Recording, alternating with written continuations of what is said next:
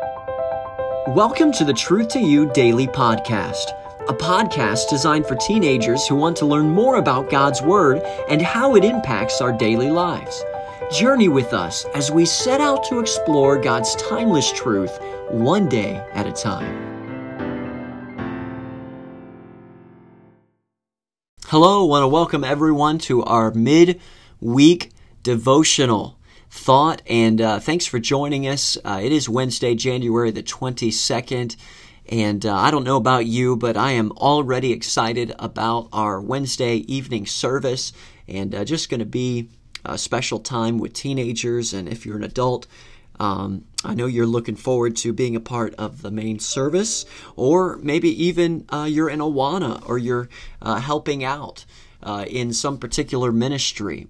And whatever you're doing, it's going to be great to be with other believers tonight in our church.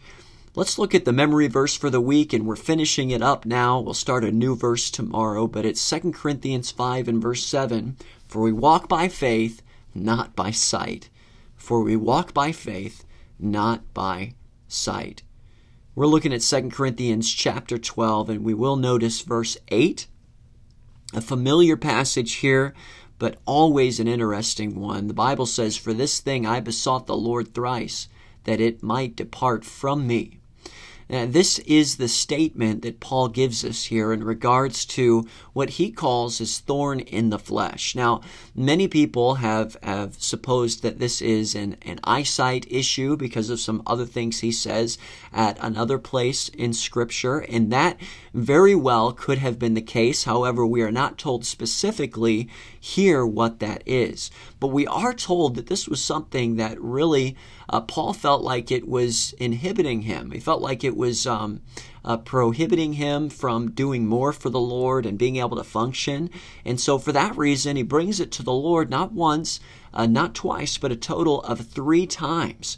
And this is important because we all have things that we continue to go to the Lord about. And I think that's an important thing. But the Lord very clearly came back to Paul after the 3rd time, and he gives Paul an answer that maybe Paul was not expecting. You know, we all have answers that we expect. You know, we tend to hopefully be very optimistic about our prayer requests, and we should. The Lord tells us especially to be that way, but there are times that the Lord comes back and he says no. There are times that he says wait. And there are times that he also gives us an answer like that of what he gave Paul. And the answer that he gave him is found in the next verse, which says that the Lord said unto him that my grace is sufficient for thee. You know, I'll be very honest with you. When I used to read this passage, I used to feel very sad for Paul. I would look at this and I would say, well, there would be a part of me that would sort of question, well, Lord, Paul went through so much. Why didn't you give him or answer in the way that he was asking you to? He's one of your choice servants. You know, he had spent a good number of years just serving you in every way that you ask him. Why isn't that you didn't answer the request of his heart? But I have learned to view this passage differently. And in fact, I would ask the question, why did God turn down such a choice servant? And the fact is that he didn't. In fact, when you read the verse here, he actually gave something better to Paul than what Paul was asking for. You see, he gave Paul grace. I want you to understand this. If God knows what is best for us, and he truly desires to give us his best, then that is exactly what happened with Paul. Paul did not get a downgrade here, and I think that's the thing that we need to understand, that Paul did not get less in this situation.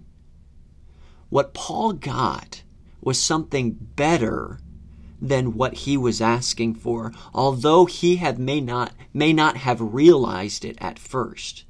When God says that his grace is best, remember that you are receiving a better choice, which will ultimately lead to a better outcome. Do you see what we're saying here, teenagers? Listen, we sometimes throw this word grace around. God's unmerited favor. In other words, it's his favor towards us in a particular way that we were undeserving of. We didn't do anything to deserve.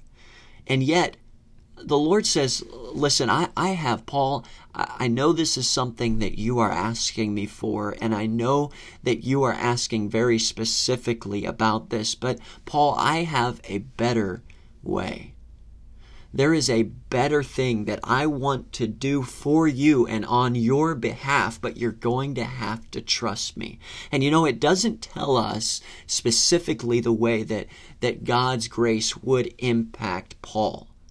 He's not specific about that. We're only told that God says, my grace is sufficient for you. And teenager, listen, if you have something that very close to you and you say, God needs to answer this way, listen, God does not operate in the box that we sometimes put him in. And quite frankly, I'm glad of that. Because we are so limited in our minds that we think that he can only answer and meet a need in one specific manner. But listen, let's grab hold of this truth. And let's remember that his grace is best at all times. Hey, listen, I hope that thought encourages your heart. Take a little bit of time and thank God for the favor that he gives to us. And the favor that really he gave to Paul, which was the best outcome that Paul could possibly have been given.